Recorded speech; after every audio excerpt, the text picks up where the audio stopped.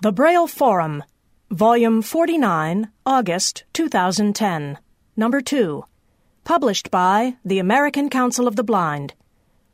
Read by Nanette Savard in the studios of the Cutting Corporation, Bethesda, Maryland.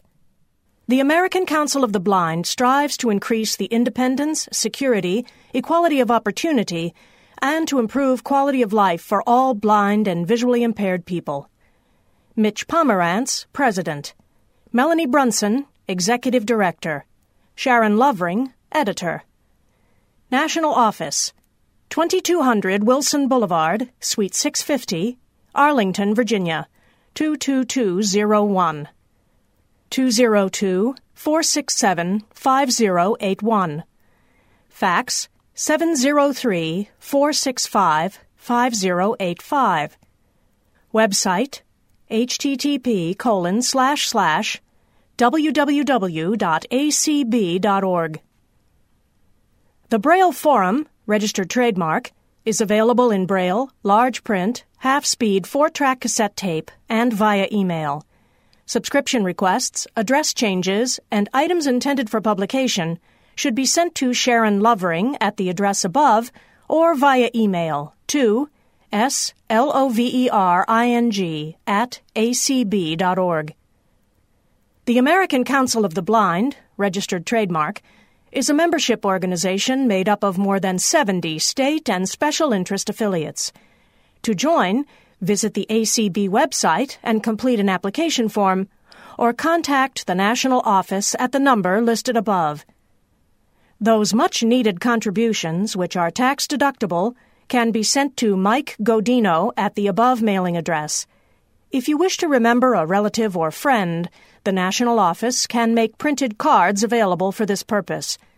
To remember the American Council of the Blind in your last will and testament, you may include a special paragraph for that purpose.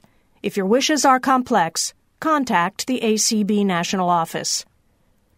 Join the Monthly Monetary Support, MMS program, and help improve tomorrow today in ACB. Contact Ron Milliman by email rmilliman at insightbb.com or by phone at 270-782-9325 and get started making tomorrow look brighter today. To make a contribution to ACB via the combined federal campaign, use this number, 11155.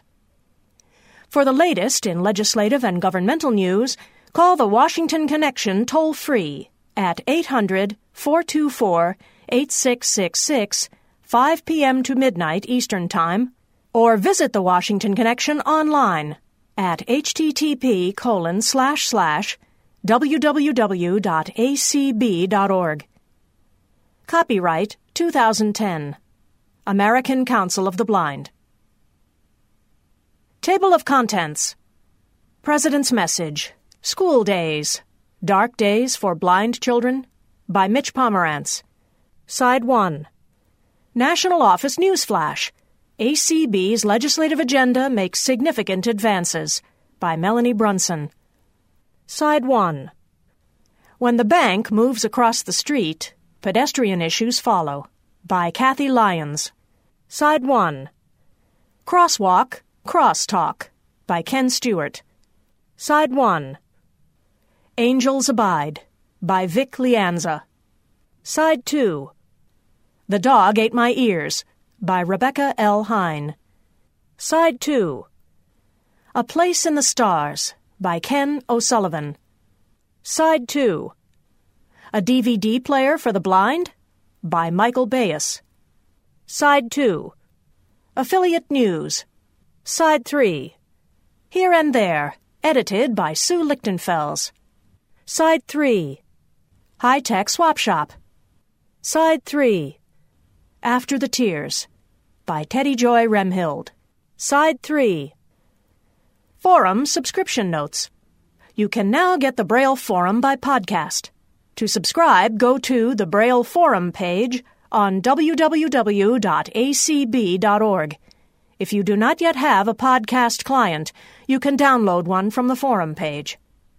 To subscribe to the Braille Forum via email, go to www.acb.org/MAILMAN/LISTINFORUM-L. Are you moving? Do you want to change your subscription? Contact Sharon Lovering in the ACB National Office, 1-800-424-8666, or via email, slovering@acb.org.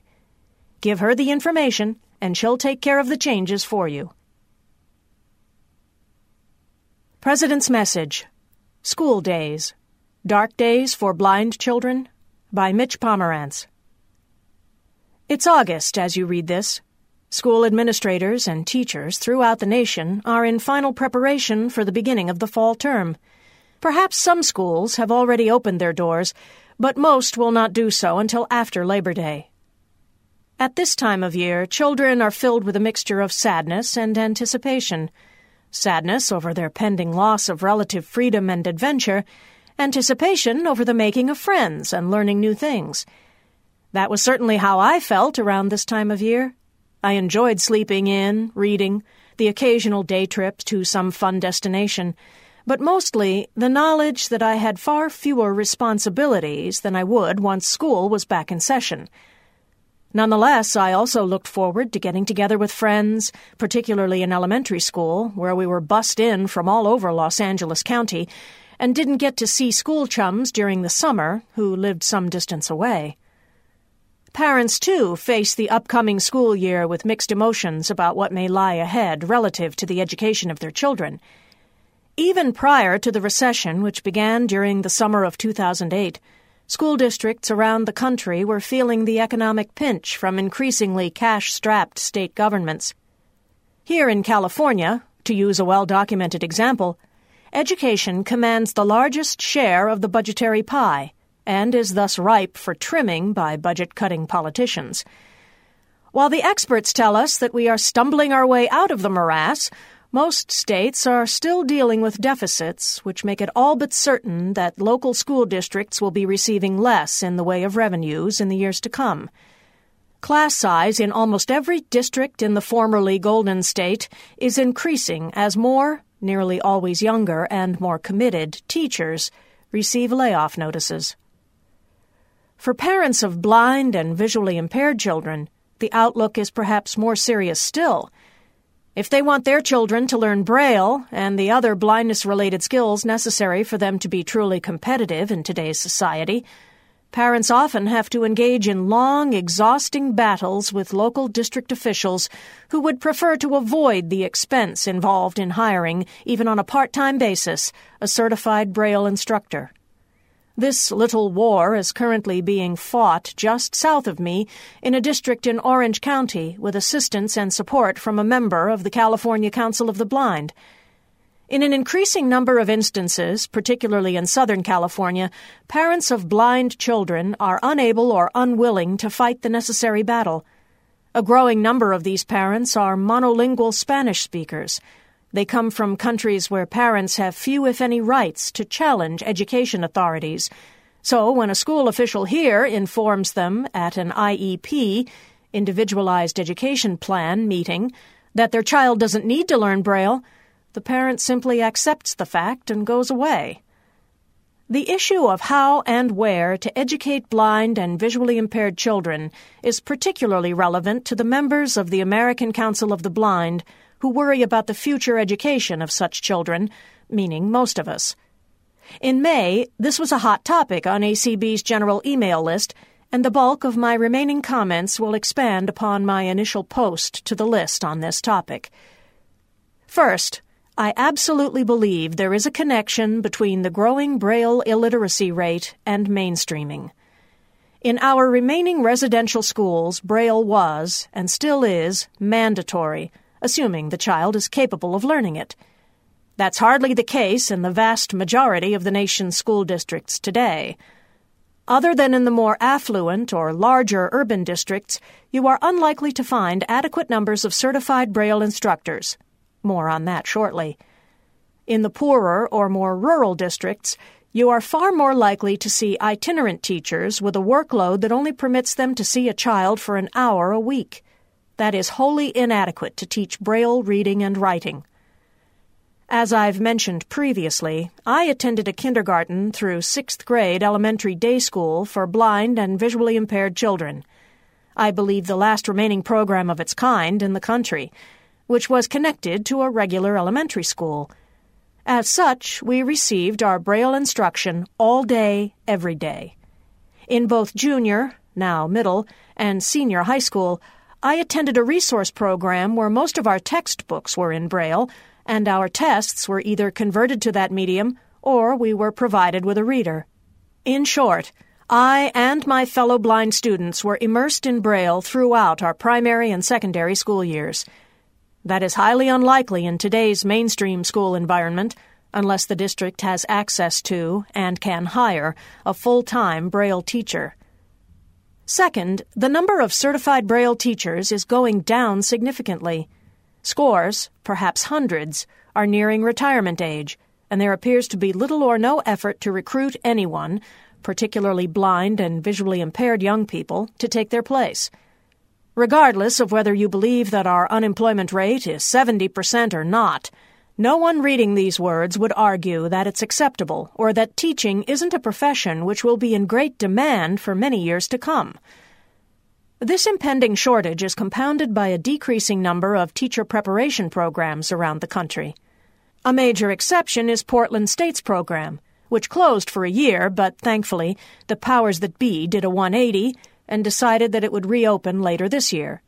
The only way new teacher preparation programs will be launched is if education faculties around the country start seeing a need for such programs. So we have a conundrum. With more children attending mainstream schools rather than centralized in residential facilities, from where are more Braille teachers going to come? Third, I have been a disability awareness trainer for over 30 years, so I think I understand a little something about societal attitudes toward blindness and disability. There is probably a great deal of truth in the idea, put forward by the advocates for mainstreaming, that exposing sighted or non-disabled children to blind or disabled children at an early age is a good thing overall. There are studies to validate this notion, and it does make basic sense. If a child is exposed to disability at an early age, and that experience is basically a positive one, then that child will be more accepting of disability later in life. This, the proponents argue, means that the employer who had a childhood buddy with a disability will be less likely to bypass a job applicant with a disability when confronted with that situation. However, and perhaps this makes me old-fashioned, that's not why blind children go to school. I believe that they go to school in order to get a good, solid education in the things they need to be successful when they grow up. They are not in school to teach other kids that they're just like everyone else. By the way, I don't believe that sighted or non-disabled children go to school to learn that blind or disabled kids are just like everyone else either.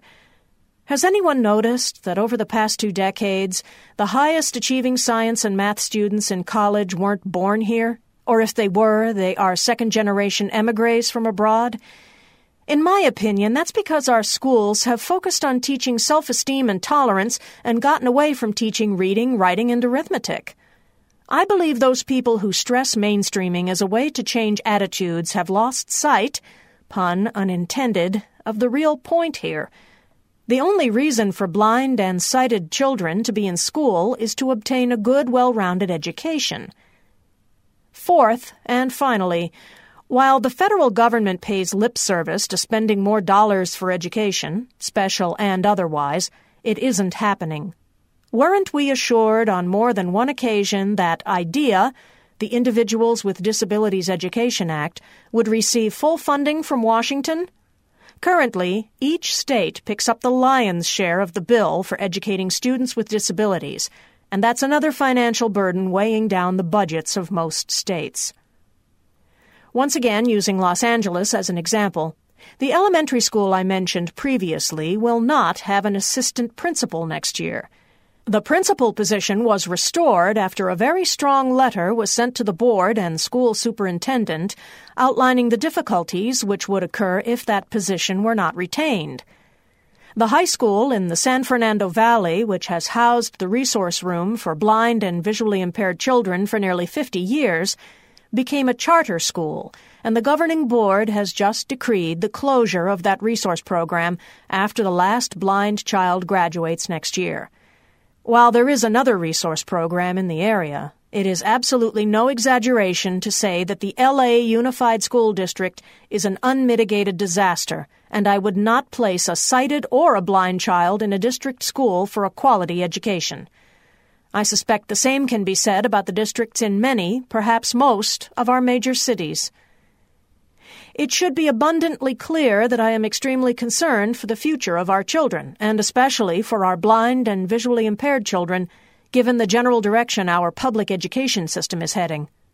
Sadly, in this climate, those children are no more than an afterthought in the minds of educators and politicians. We in the American Council of the Blind must take the initiative in this regard. It isn't enough to have a task force focusing on the plight of our residential schools. Each of us must begin taking an active role in seeing that our school districts provide a quality education, including the teaching of Braille, to all blind students attending schools in those local districts. Doing less would be to fail the current and subsequent generations of blind children. We cannot afford that failure.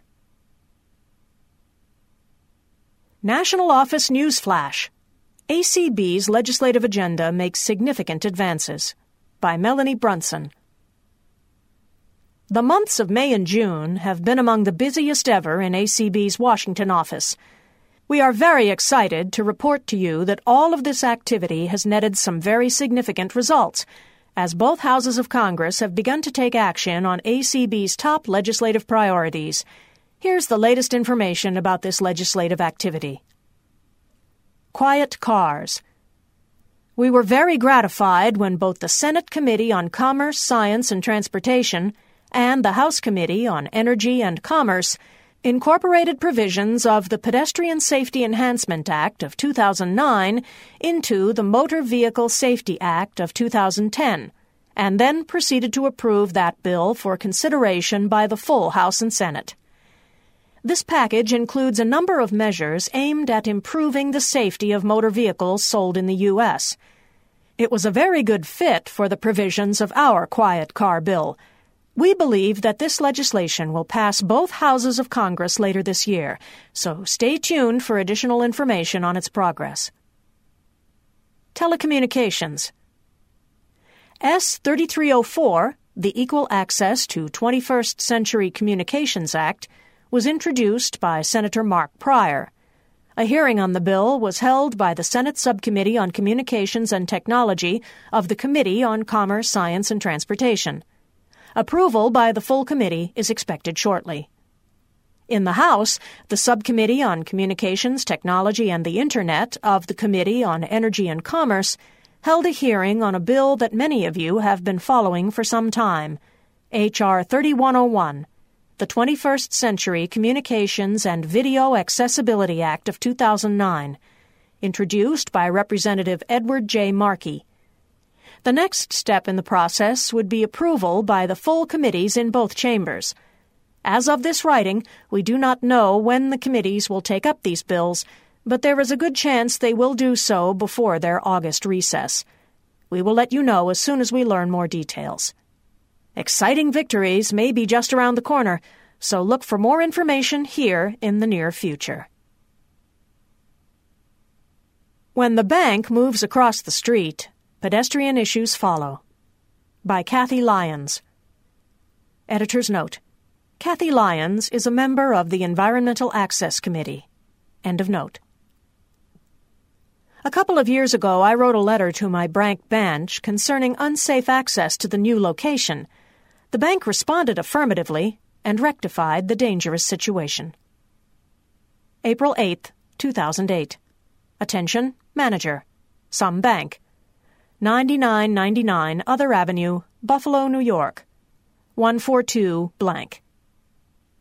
Dear Ms. Manager, I opened my first account with your bank at the downtown branch while working at the nearby Federal Building on Huron Street.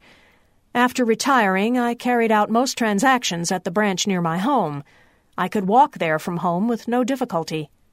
On October 12th, 2007, the branch closed and reopened across the street. That branch is located on an island in the middle of a parking lot. There is no direct access to the bank from the main sidewalk. One must walk in the parking lot in order to get to the bank. I am visually impaired and use a guide dog to travel. I give the dog commands, and he carries them out to get to the desired destination.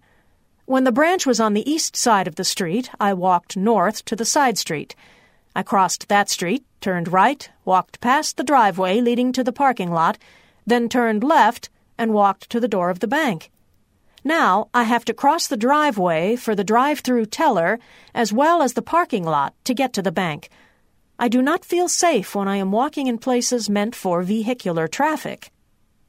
In an effort to mitigate this dangerous situation, I would like to request that there be a sidewalk from the main sidewalk to the driveway for the drive-through teller. I would also request that a crosswalk be placed on the driveway and on the parking lot, indicating the path which leads directly to the bank.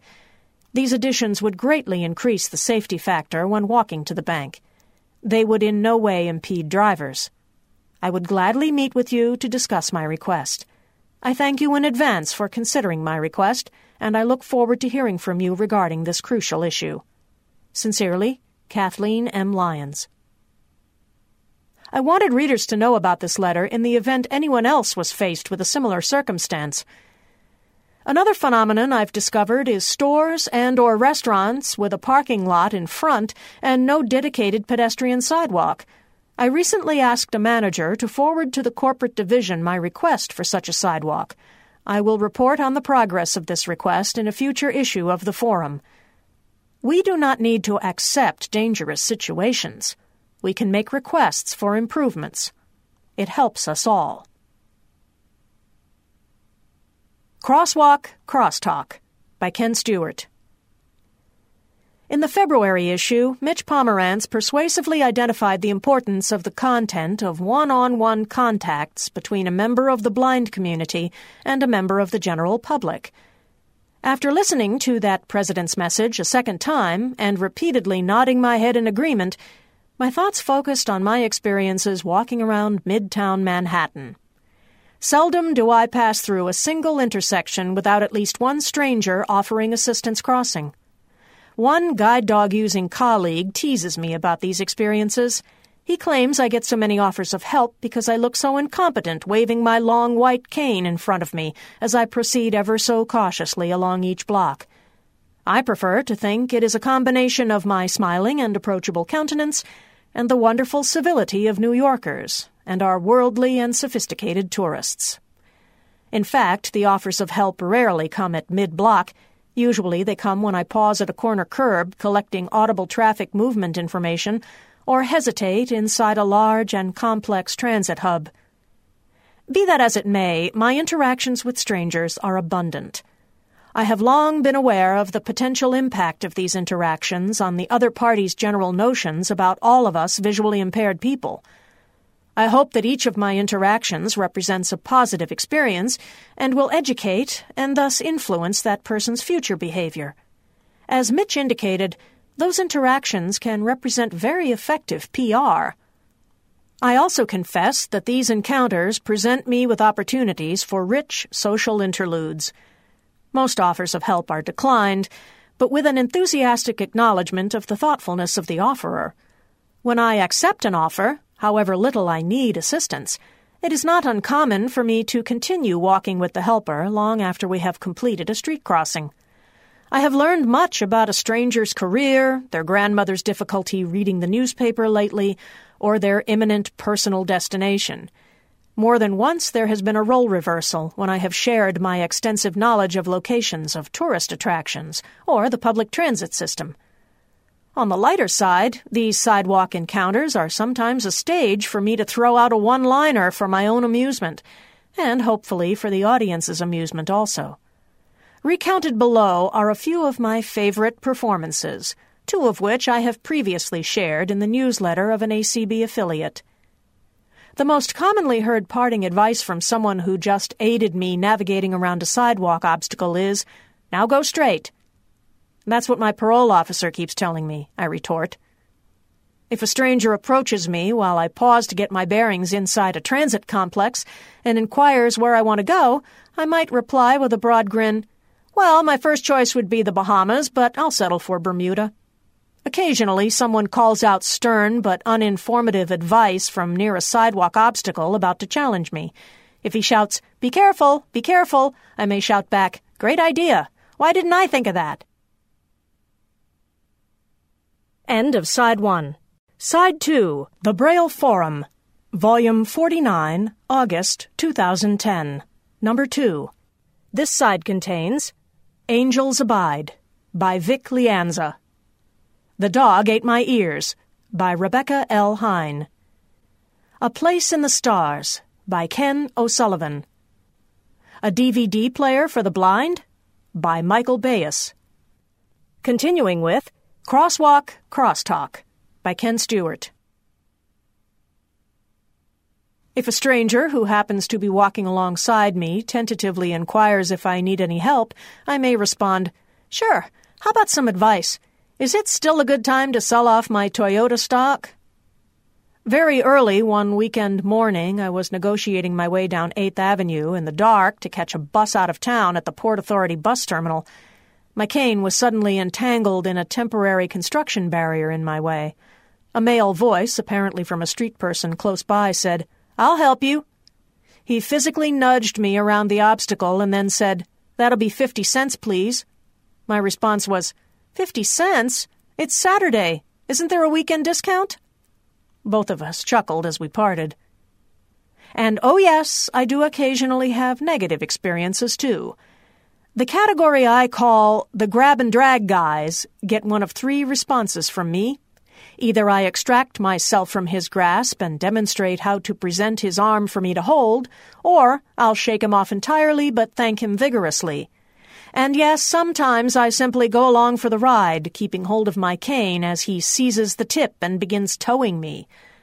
When I arrived at an almost deserted subway platform one day, I was approached by a street person just hanging out there. He passionately but crudely expressed his sympathy for how hugely difficult it must be to get around without being able to see. I reassured him about the manageability of my limitation, and added cheerfully that it was particularly manageable in a place like New York because of the abundance of helpful strangers. As my train pulled into the station, he showed amazement that could be so. When the car doors opened, a fellow customer instantly jumped up and offered me his seat. As the doors closed, I faced the disbeliever and mouthed, "See what I mean?" Another subway ride began with me squeezing into a very crowded car. As the train pulled out of the station, I realized that my cane handle strap had become entangled with the neck lanyard attached to my sunglasses. One of the several people crowded up against me noticed my predicament. He reached out to help. I surrendered the tangled mess to him. He separated the straps and handed the 2 items back. My thanks included an admiring, "Wow, rocket scientist?" He brushed aside the brilliance of his work, but I followed up with one of my repertoire of corny jokes. "How many blind guys does it take to change a light bulb?" As the train pulled into the next stop, my stop, I delivered the punchline. I sensed I had a larger audience of several more pairs of ears nearby. As I stepped off, my parting words were, "We'll let you know, if we ever have to." Angels Abide, by Vic Lianza. It was a Sunday morning. I awakened early and went through the usual routine: coffee, fruit, cereal, shower, shave, dress, and head for downtown. I left the house at 7 a.m. and walked to the bus stop at the end of our street using my white cane as skillfully as I could, since there are no sidewalks in our neighborhood. The bus came at 7:15 a.m. I greeted the driver as I stepped on and found my way to a seat with the help of a couple of passengers. When we reached downtown Cleveland after about 40 minutes, the driver told me that we would soon be reaching the stop that I wanted. I got off at St. Clair and East 9th Street. Even though I am somewhat familiar with most of the streets in downtown Cleveland, I had not been going downtown very often since retiring. I headed in the direction that I thought was west, intending to find the Crowne Plaza Hotel, where the Association for Education and Rehabilitation of the Blind and Visually Impaired was holding a 3-day conference. After walking for several minutes and finding no familiar cues, I listened for the sound of footsteps. There was only the sound of a distant train and a few cars. I waited nervously for a while and suddenly heard someone cough. I hollered, "Excuse me, is someone there?" A man hollered back, "Wait right there." When he reached me, I explained that I wanted to get to the Crowne Plaza Hotel. He said that I was headed in the wrong direction and that he would guide me there. I took his arm, and as we were walking along, he and I began talking. He told me that he was homeless and had slept under a bridge near the Cleveland Browns Stadium. I asked him how he was able to get food, and he said that there were some good people out there who would give him money. When we reached the hotel and walked in, a security guard came up to us and asked me if there was something wrong. I said no, but the guard stayed with us until we reached the front desk. I thanked the homeless man and gave him some money. He was very grateful, and as he departed, I felt an emotion that I cannot describe. As the security guard led me to the elevator, he explained that he had become concerned about me because something did not look right. I was pretty sure that the contrast between the way I was dressed and the way the homeless man was dressed had triggered something in his mind. When I reached the conference registration area, some people whom I did not know helped me register. Afterward, I walked into the room where breakfast was being served. I met some friends whom I had not seen in several years, and we caught up on some news. I attended workshops on adaptive computer technology for people who are visually impaired. Then I found another friend, and we had lunch together. After that, I left the hotel and headed toward the Cleveland Public Library. I'd been wandering around for a while when someone asked me if I needed help. I told her I was trying to find my way to the Cleveland Public Library, where there was to be a lecture by a famous author. She told me that she was going to the same lecture, and I took her arm. After the lecture, I planned to ride the Shaker Rapid, which is an intra-urban electric train line. I walked the 3 blocks west to Public Square, but apparently I made a wrong turn in the middle of the square because a lady asked where I was going. When I told her that I was trying to find the Shaker Rapid line, she said that she was going to ride it too. We walked together through the complicated area known as Tower City. When we reached the turnstiles, she needed to get change. She had trouble with the change machine, so I helped her with it. We rode the train together and discovered that we both had extensive experience with sailing. She said that before her husband died, she sailed with him on the Atlantic Ocean, and they had owned a house along the coast of Maine. She had told me that she needed to get off at Shaker Square, so when we reached that stop, I reminded her. She was grateful. She touched my shoulder and said she hoped to see me again. The train rolled on. When the electronic announcement system called my stop, I got off the train. I planned to attend a dinner meeting and program at a nearby church. I knew I needed to walk several blocks uphill to reach the church. My confidence was beginning to founder, but I forged ahead. After several blocks, I realized that I was no longer walking uphill. I knew I was fairly close to the church, though. After several joggers passed me, a man who was talking on a cell phone approached me. I heard him tell his daughter that he would call her back. Then he turned his full attention to me. I asked him if this street was Eaton Road. He said no, and offered to walk with me to the church. As we headed along, he told me that he was going through some difficult times with his daughter, and that he had an unemployed son who had moved back home with him, and that his wife was in Boston trying to help another daughter who was severely depressed. When we reached the church, he guided me into the room where the meeting would take place. I was early, so we sat at one of the tables. He wanted to finish his story. Then he thanked me for listening. He thought talking to me had helped him calm down. As he left, I had a feeling which is difficult to describe. Some women from the church arrived and began setting tables. They greeted me, but mostly talked among themselves. I was glad about that, because my mind was elsewhere. I was reflecting on the day and the several angels with whom I had made contact. I was glad that I would be getting a ride home with another angel, my wife. I guess there are angels everywhere. The Dog Ate My Ears by Rebecca L. Hine. Editor's note: Rebecca Hine is a writing coach, a teacher, and a correspondent for the American Reporter Online. She specializes in helping blind and visually impaired writers find markets for their work. Contact her at rhein@vcn.com or 1-888-921-9595. End of note. Family jokes depend on shared experience and a private language, but sometimes anyone can enjoy them. This is especially true when the gag is aimed at us and our foibles. When my husband Ellis and his brother Mike were boys on the farm in Oklahoma, they noticed that some dogs barked louder and more often than others, and this trait was related to the shape of the muzzle, which they dubbed the shep. A dog with a long shep barked more than one with a short shep. These mutts created so much noise that they drowned out their owner's commands to shut up, herd the cattle, and stop harassing the chickens. Ellis and Mike also observed that the longer the dog's shep, the shorter its ears. This led to a measurement yielding the shep-ear ratio. After that, it was a short leap to the study of this characteristic in people. The larger someone's shep-ear ratio, the less chance you have of getting through to him.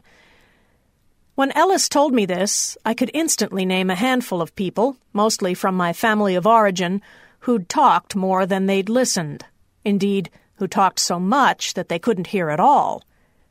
This high ratio isn't limited to spoken language.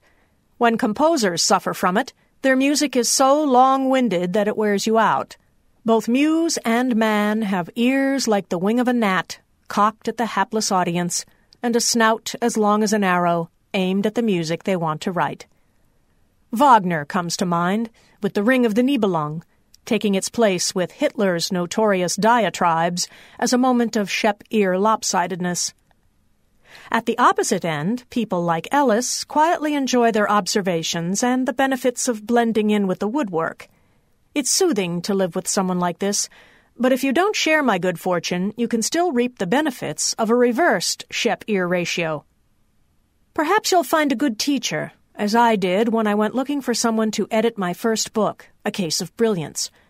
Ron Kenner turned out to be so long-eared and short-shepped that with a few words he diagnosed the fundamental problem of my book.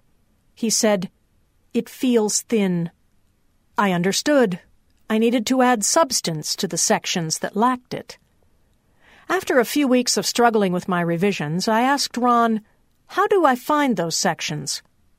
"Read the book," he replied, "and listen for the places that call out for more detail." A book can feel thin? My writing can speak to me? It can tell me what it needs? Sure enough, it could and did. Ron's expertise is good writing, and he's been listening to it for so many years that when he talks about it, every word he says is worth hearing. It has taught me to listen to my own work. That's what great artists have learned to do.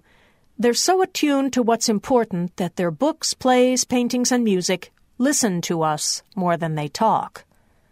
They fill us to the brim. We overflow. We want more. And if one of these geniuses lived 1,000 years, his output still wouldn't be enough to satisfy us. Although he's been dead for centuries, he's still listening to our need for depth and beauty and giving us what we crave.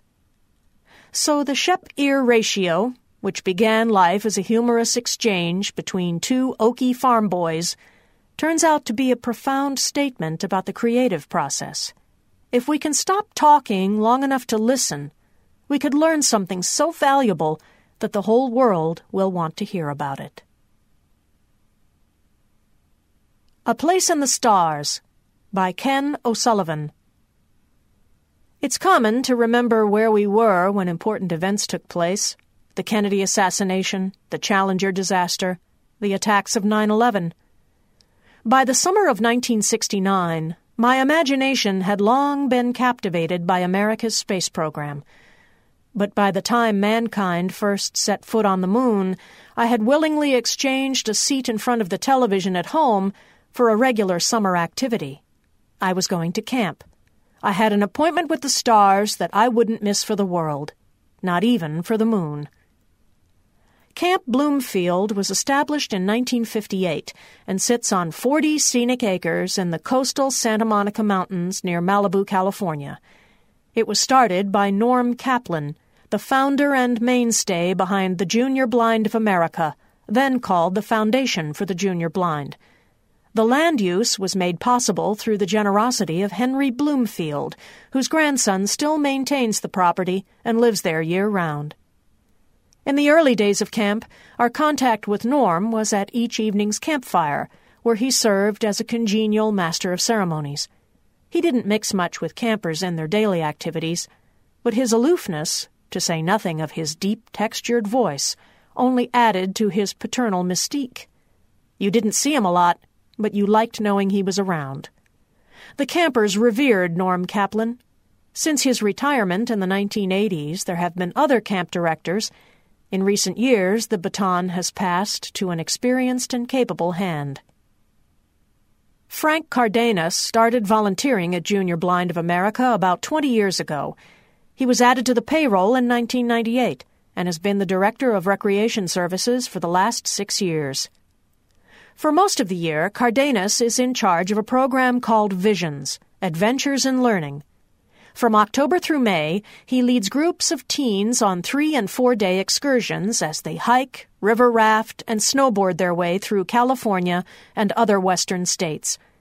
He's also responsible for orchestrating special events from the Halloween Carnival to the Junior Blind Olympics in spring. Cardenas took time from his lively schedule to talk with me about the focal point of his summers, the Camp Bloomfield of today. Long before Cardenas packs his bags and trades his Los Angeles office for 3 months of fresh air and sunshine, the hard work of preparation begins. Each year, Cardenas makes it a point to hire 12 to 14 staffers from outside the United States. Then there's the staff that live in the States, he says. They apply for activity positions like archery, arts and crafts, lifeguard positions, wrangler positions. I hire 11 male and 11 female counselors. I also hire a registered nurse. They go through an interview process. If they can come to the Los Angeles office, I meet with them. If not, I'll have a video interview on Skype. We check references and do background checks.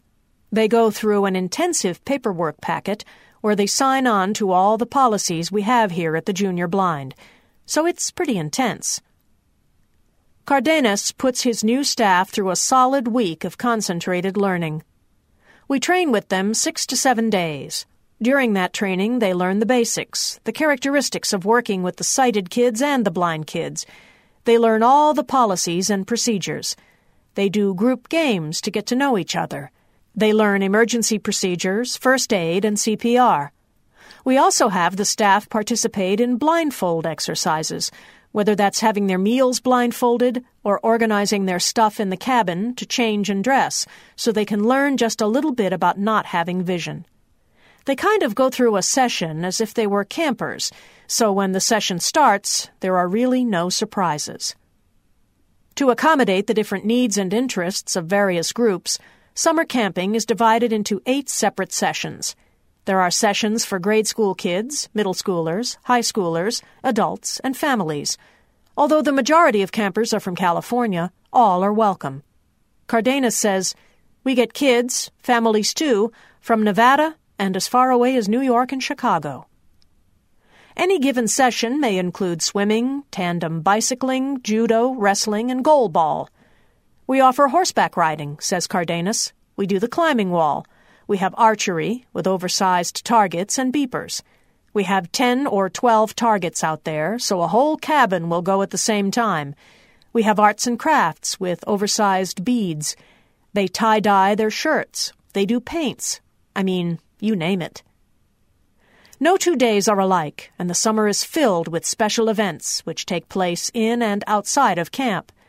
Cardenas and his team make good use of California's incomparable coastline and abundant natural resources. Minutes from the Pacific Coast Highway, it's sand, surf, and sunscreen when camp heads out for beach day. We take one group of kids to Marina del Rey to do deep-sea fishing with the California Yacht Club, Cardenas explains.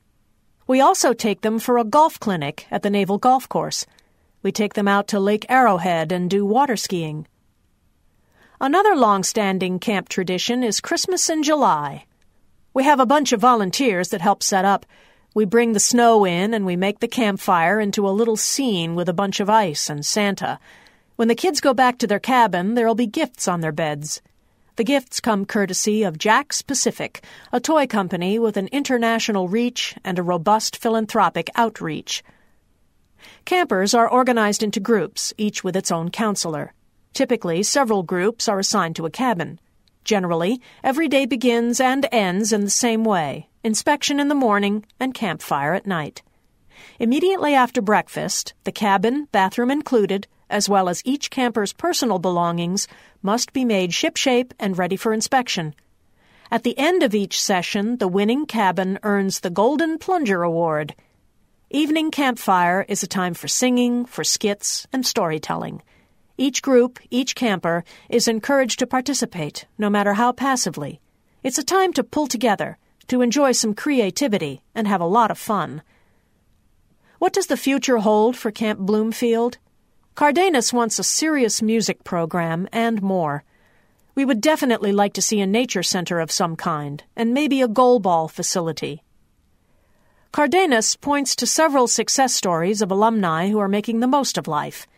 They've let him know that they credit both Camp Bloomfield and Junior Blind's Visions program for building their confidence and self-esteem. I am profoundly grateful for the many summers I spent at camp. I have my own set of cherished memories of good people and good times. As a boy, I lived in urban Southern California, and without using my telescope, I could only ever see 2 or 3 of the brightest stars. But it was an altogether different story at camp. Far from big city lights and haze, the night sky was wide open to me.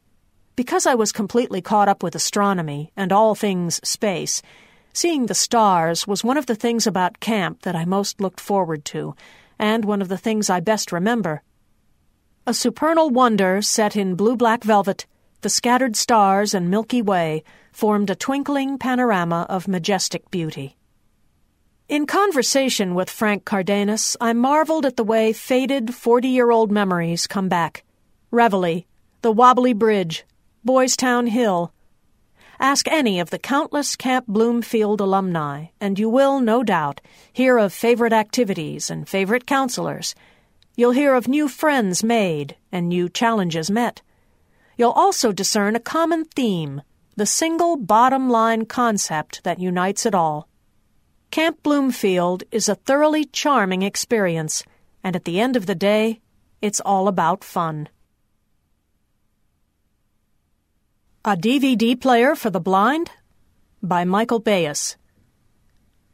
You might ask, why the heck would a blind person be interested in DVDs anyway? I was a TV baby. In fact, when I was born in 1952, my dad was learning to be a TV repairman. We had 2 TVs in our house, both of them in the living room, and even though I was totally blind from birth, I enjoyed watching, and one of the TVs was always on. One of my hobbies now is collecting DVDs of old vintage TV shows and creating old TV schedules, playing the shows on the day and at the time they were first aired. So I am interested in any DVD player, PC-based or otherwise, that would be blind-friendly, and there aren't very many. The basics. Before I talk about this new DVD player I found, which is PC-based, let's talk about some basic concepts. What's a DVD? A DVD is movies on a shiny disc and much more. It's an optical disc storage technology for video, audio, and computer data. A DVD is essentially a bigger, faster CD that can hold high-quality digital video, better than CD audio, pictures, and any other sort of digital information. DVD encompasses home entertainment, computers, and business information with a single digital format. It replaced Laserdisc, videotape, many video game cartridge formats, and many CD-ROM applications. DVD has widespread support from all major electronics companies, all major computer hardware companies, and all major movie and music studios. With this unprecedented support, DVD became the most successful consumer electronics product of all time in less than 3 years of its introduction. In 2007, 10 years after launch, there were over 1 billion DVD playback devices worldwide, including DVD players, DVD PCs, and DVD game consoles. For a blind person, a DVD presents something of an anomaly. Unlike a VHS videotape that starts just as soon as you put it in the player, a DVD presents you with a main menu and, more likely than not, a series of submenus before you get to the movie. Let's create a DVD with a series of titles. There is no such DVD as this, but I'll make one up for purposes of discussion in this article. There are 2 options for blind people when using an average DVD player, either standalone or PC-based. 1. A blind person could require the assistance of a sighted spouse, family member, or friend, since the menus don't normally talk. Or 2. One could make sure that there is at least one DVD player in the household that supports the direct access feature. This feature is on some, but not all, players. Direct access allows you to play each item by pressing its number on the remote. End of Side 2. Side 3. The Braille Forum. Volume 49, August 2010. Number 2. This side contains Affiliate News. Here and There, edited by Sue Lichtenfels. High-Tech Swap Shop. After the Tears, by Teddy Joy Remhild. Continuing with A DVD Player for the Blind, by Michael Bayes. We have 3 DVD players at home. 2 of them have direct access. Since I am totally blind, and I don't want to bother my wife every time one of the shows ends, I'll use one of the players with direct access. When I put the DVD in, it begins to spin, and a series of logos and warnings come up that do not have sound that tell me that the material is copyrighted and that copying it is illegal. Then some music plays, and the titles come up. Title 1, Dragnet. Title 2, Federal Men. Title 3, Follow That Man. Title 4, Front Page Detective. Title 5, Gangbusters. Title 6, I'm the Law. And Title 7, The Lawless Years. Let's say I want to watch them in the order that they are on the disc. I would have to keep the remote nearby and press the appropriate number, 001, 002, 003, etc., every time the last show ended and I wanted to start the next title. Enter the VLC media player. My wife and I both have laptop computers that play DVDs. The software that allows the PC to play DVDs is not blind-friendly in any way and is very frustrating for me to use. As some, if not most of you know, Windows Media Player is pretty easy for a blind person to use, and it can play DVDs if the right plug-in is installed. I was searching for a free one when I stumbled upon the VLC Media Player. I downloaded and installed it, and wow, did I get an amazing surprise. I put in a DVD, and much to my delight, all of the menus talked with my screen reader. While the names of the titles on the disc are not spoken, the screen reader does say Title 1, Title 2, etc. as I arrow around. What is it? The VLC Media Player is a highly portable multimedia player supporting most audio and video formats. H.264, OGG, DivX, MKV, TS, MPEG-2, MP3, MPEG-4, AAC, etc., from files, physical media, DVDs, VCD, audio CD, TV capture cards, and many network streaming protocols. It can also convert media files, transcode, and act as a streaming server over unicast or multicast and IPv4 or IPv6. It doesn't need any external codec, program, or codec pack to work, and because it is open source and published under the GNU General Public License, it's completely free. It is extremely blind-friendly and easy to use, and it has a Disable Menus checkbox that will force the player to play all of the files that are on the disk one after the other. You can still pick a specific file on the disk, however. The local help interface is not very good. When you click on it, you get a message telling you to go to various support pages on the VLC website.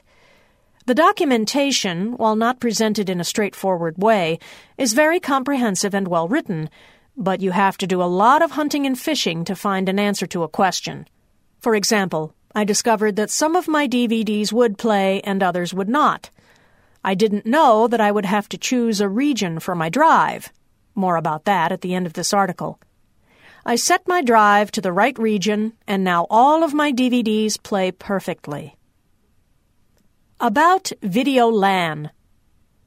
VideoLAN is a project run by volunteers, backed up by a nonprofit organization, which produces free and open-source software for multimedia released under the GNU General Public License. VLC Media Player is an open-source free software media player written by the VideoLAN project. You can find more information at www.videolan.org. VLC is a portable multimedia player, encoder, and streamer supporting many audio and video codecs and file formats, as well as DVDs, VCDs, and various streaming protocols. It is able to stream over networks and to transcode multimedia files and save them into various formats. VLC stands for Video LAN Client. A word about regions.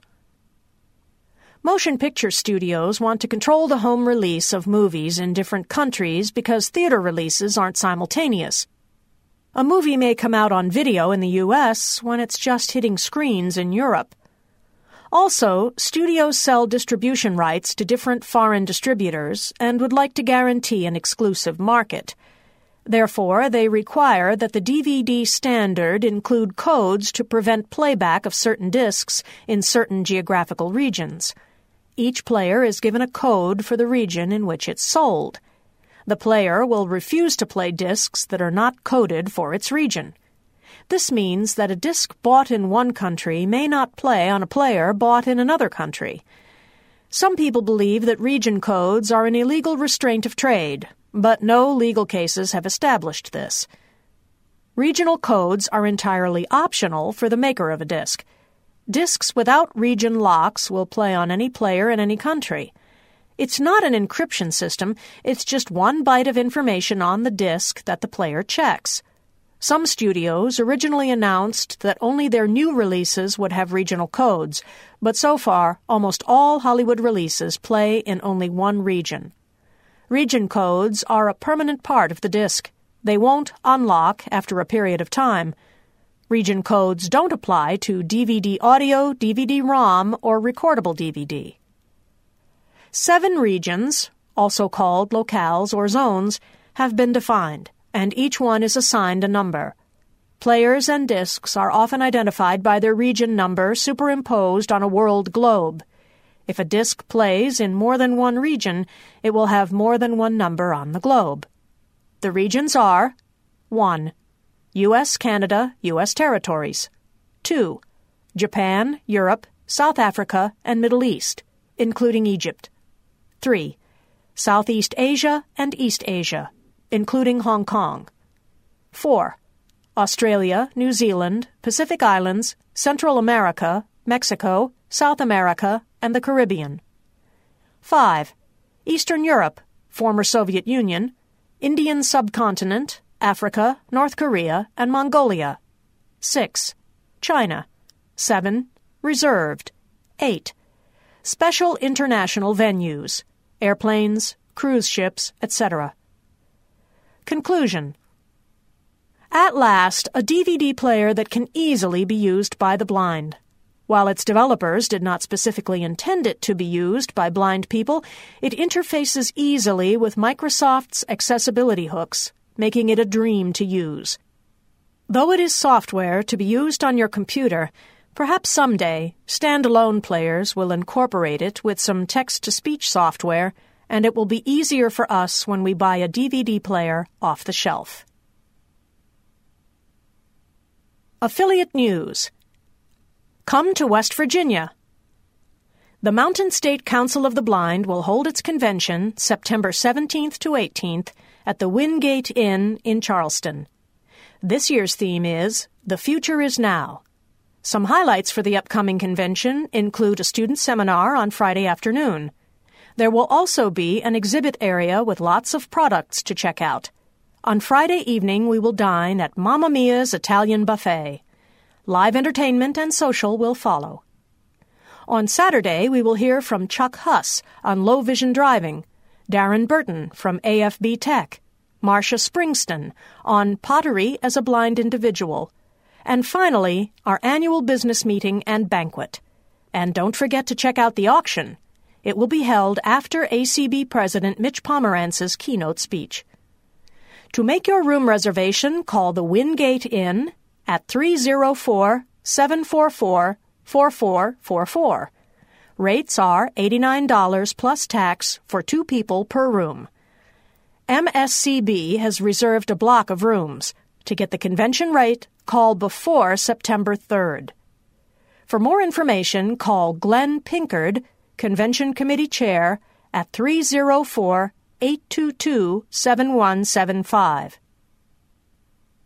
Arkansas awards scholarships to 9 blind students. The Arkansas Council of the Blind makes scholarships available to blind students in Arkansas in the amount of $1,000 each. The Northwest chapter awarded 6 scholarships from the Roger Eagle Scholarship Fund, and the state organization awarded 3 for the 2010 to 2011 school year. This will be the last year for the Roger Eagle Scholarship Fund. The Arkansas Council of the Blind will continue annual scholarship awards as long as the finances are in place. Mid-Tennessee revs things up with a poker run.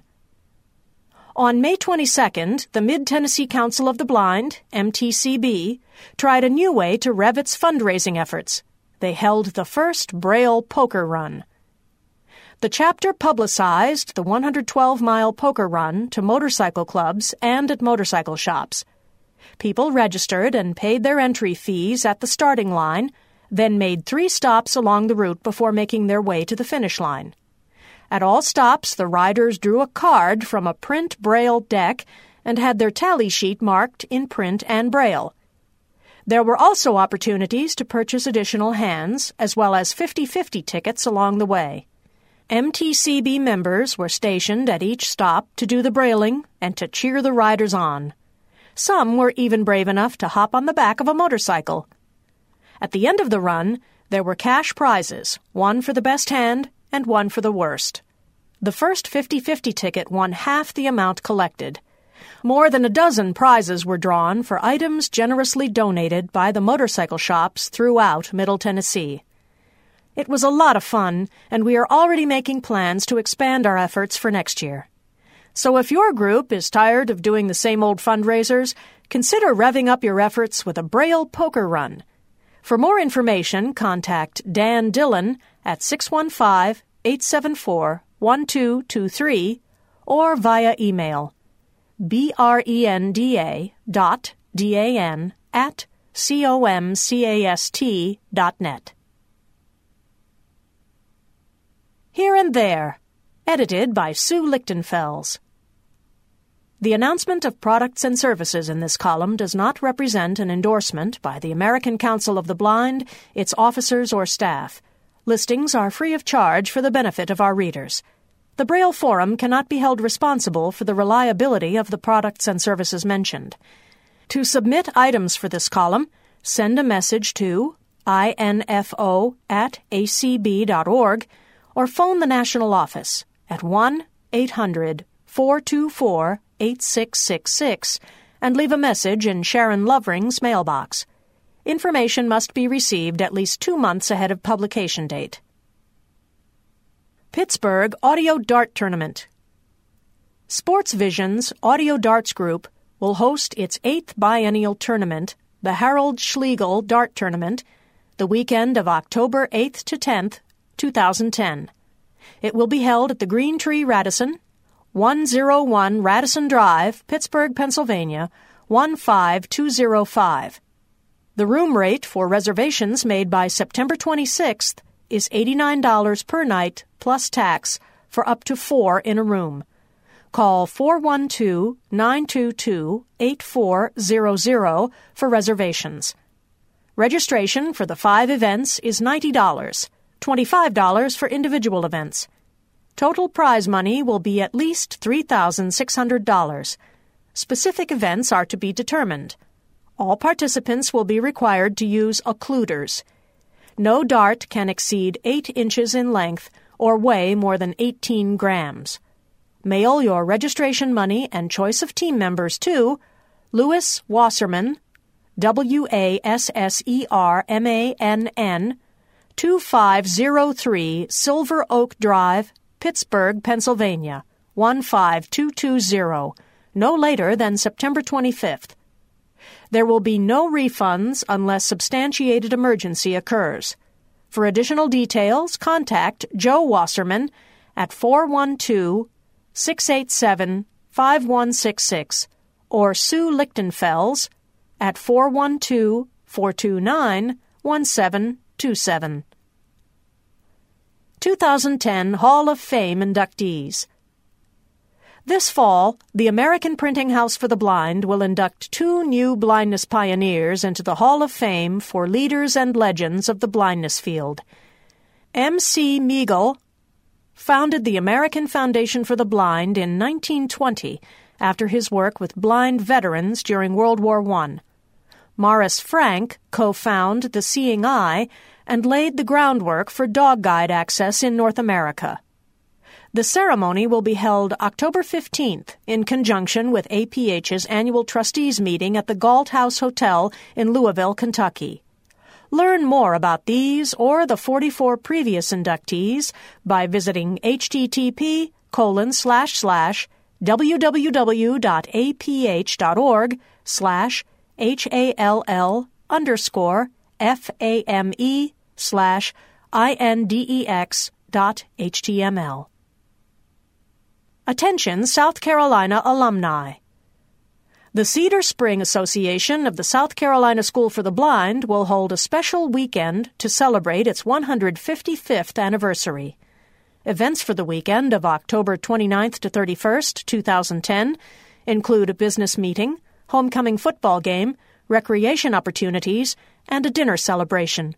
For more information about the weekend, email barbiean519@charter.net or call 864-825-0006. New talking book players available. After much anticipation, the new digital talking book player from the National Library Service is now available through cooperating libraries around the country.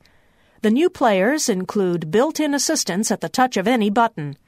As soon as you insert the digitally recorded book cartridge, the book begins. The NLS loans both the player and book cartridges for free to patrons who register as blind or visually impaired. To receive your digital books and player, contact your local library for the blind and physically handicapped.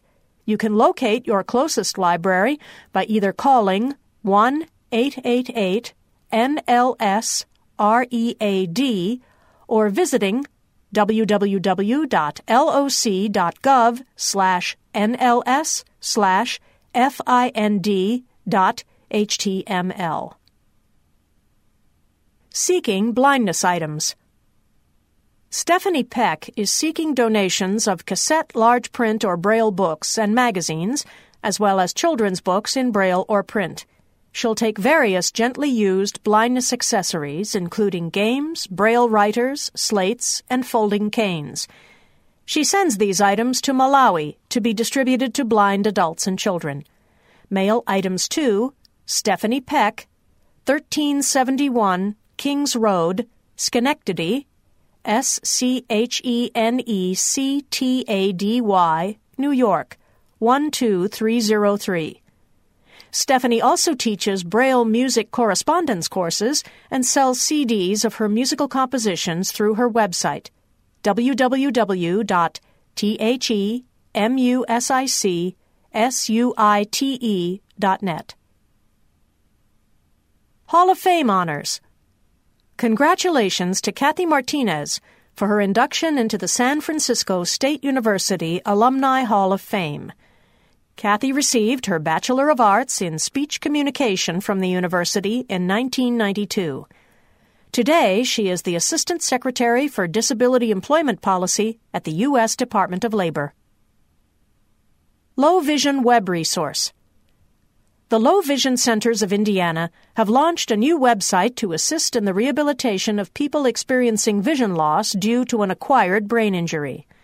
The site, www.hemianopsia.net, is a resource for individuals and their family members who have visual complications resulting from trauma, stroke, or brain tumor.